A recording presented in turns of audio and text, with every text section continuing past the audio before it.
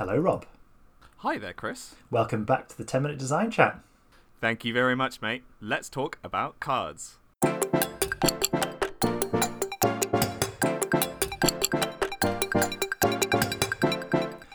So you get one, they get one, the guy over there gets one, because we're dealing them out. We're talking about cards. Oh, dealing them out. Yeah, of course. That's a classic pun to start us off, isn't it? I'm super keen because cards are one of my absolute favourite components, and yeah, if we're going to be dealing them out, let's kick it off with Chris. Yes. I recently watched Alice in Wonderland. A classic.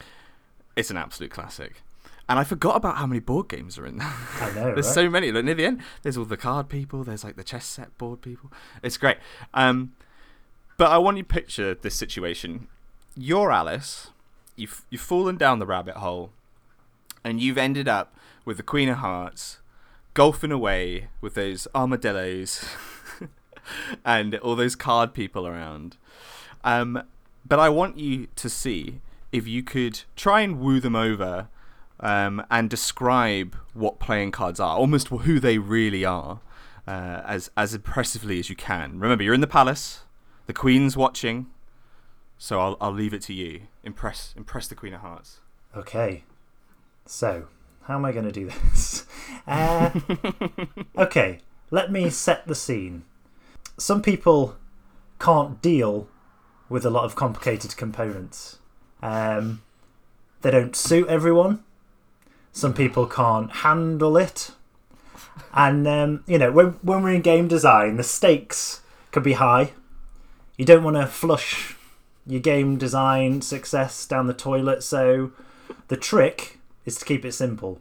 And what's more simple than a square / rectangular / circular piece of paper or card which gives some information? That's a card. There it is. Yeah. What's more? Wow. What's more necessary than cards? Tell me, Rob. If we were in the court, all these card people would be absolutely flummoxed by the sheer punology coming out of you. I mean, playing cards, they are the ground zero of board game design, alongside dice, I would say. Yep. Everybody knows what a playing card is. Everybody's played with playing cards before. It's something that it's one of the most standardized gaming components you can have, and for good reason. The standard deck of playing cards is such a flexible tool that if you own one of those small decks of cards, there are literally thousands of games you can play with them.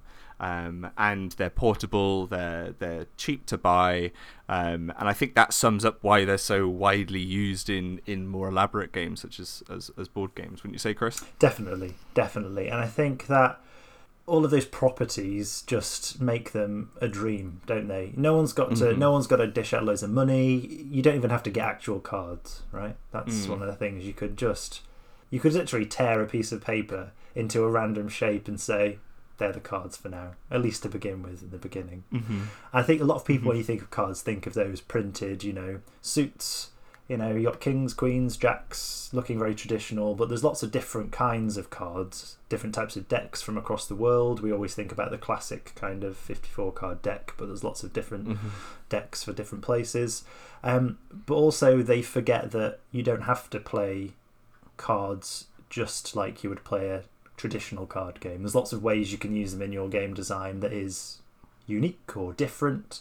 And something that comes to mind from my point of view is overlapping cards. So using the fact that they are physical components, and you can do things. You can slide them underneath, overlap them, and a game that comes to mind is one that you've designed, believe it or not. Fanboying again here, you can see. And it's Drakkar. So tell us about Drakkar. And wait a second, before we go any further, can I just point out that you're accusing me of being maybe too fond of a pun, but can you just tell me where that name came from for Drakkar and then go into the game for me and let's do some judgment? Absolutely. I am a fiend when it comes to puns and designing games, and Drakkar is yes, it is a palindrome.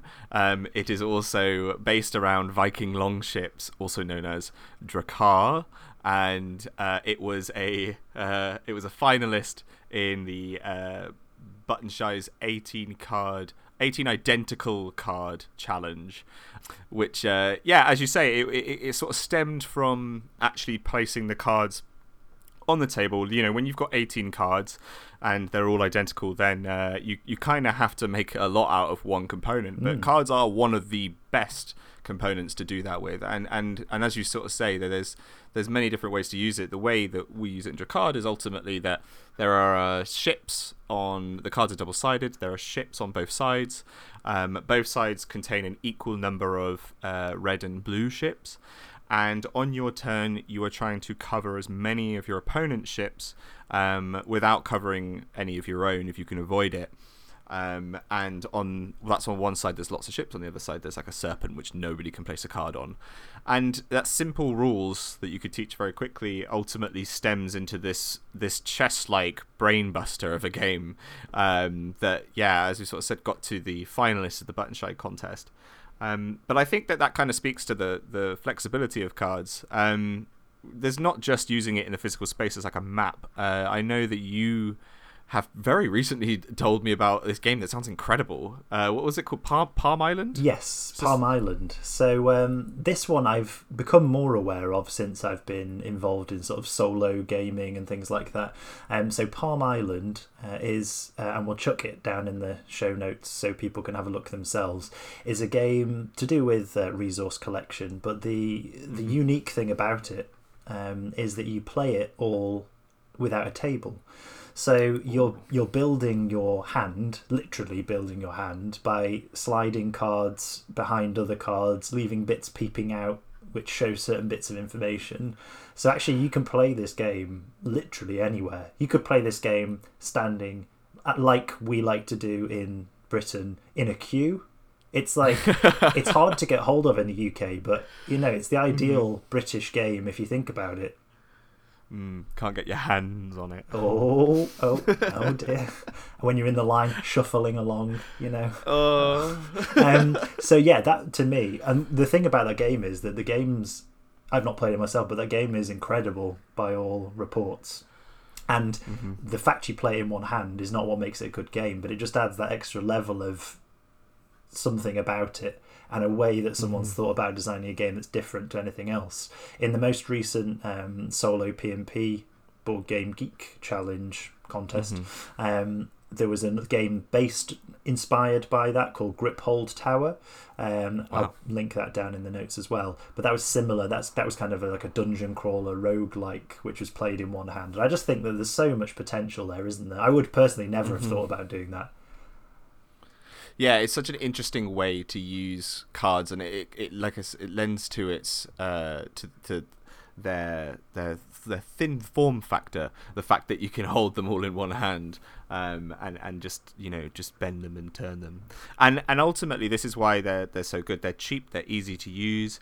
If you're just getting started, buy a deck of playing cards at any pound store, and just get some white sticky labels and chuck them on there, and there you go. You've now got cardstock ready to make your own game out of it. Yeah. You don't even necessarily have to make your own custom cards. Like, a really good place to start would be to just use the deck of 54 playing cards and actually try and make up your own game using the suits and the numbers already on there. Yeah. And I think as well, when it comes to cards, you can throw them, you can bend them, you can rip them up if you're playing a legacy game. Yeah. They can be used as maps, they can be used as items, they can be used to represent everything. And this is why I think that they are absolutely stunning.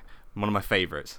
Definitely. And I'm sure we could talk for hours about cards, and it may be something that we revisit again in a future episode. But sadly for today, Rob, I see the seconds ticking by, and as this is the 10-minute design chat, I think the time has come. I'd love to stay and talk 10 hours about cards, but I'll say goodbye to you now, Chris, and I'll see you at the 10minutedesignchallenge.co.uk. Thanks very much, Rob, and I'll see you next time at boardgamebud.com. Thank you for listening. And I hope you find a way of using cards that suits you. Way.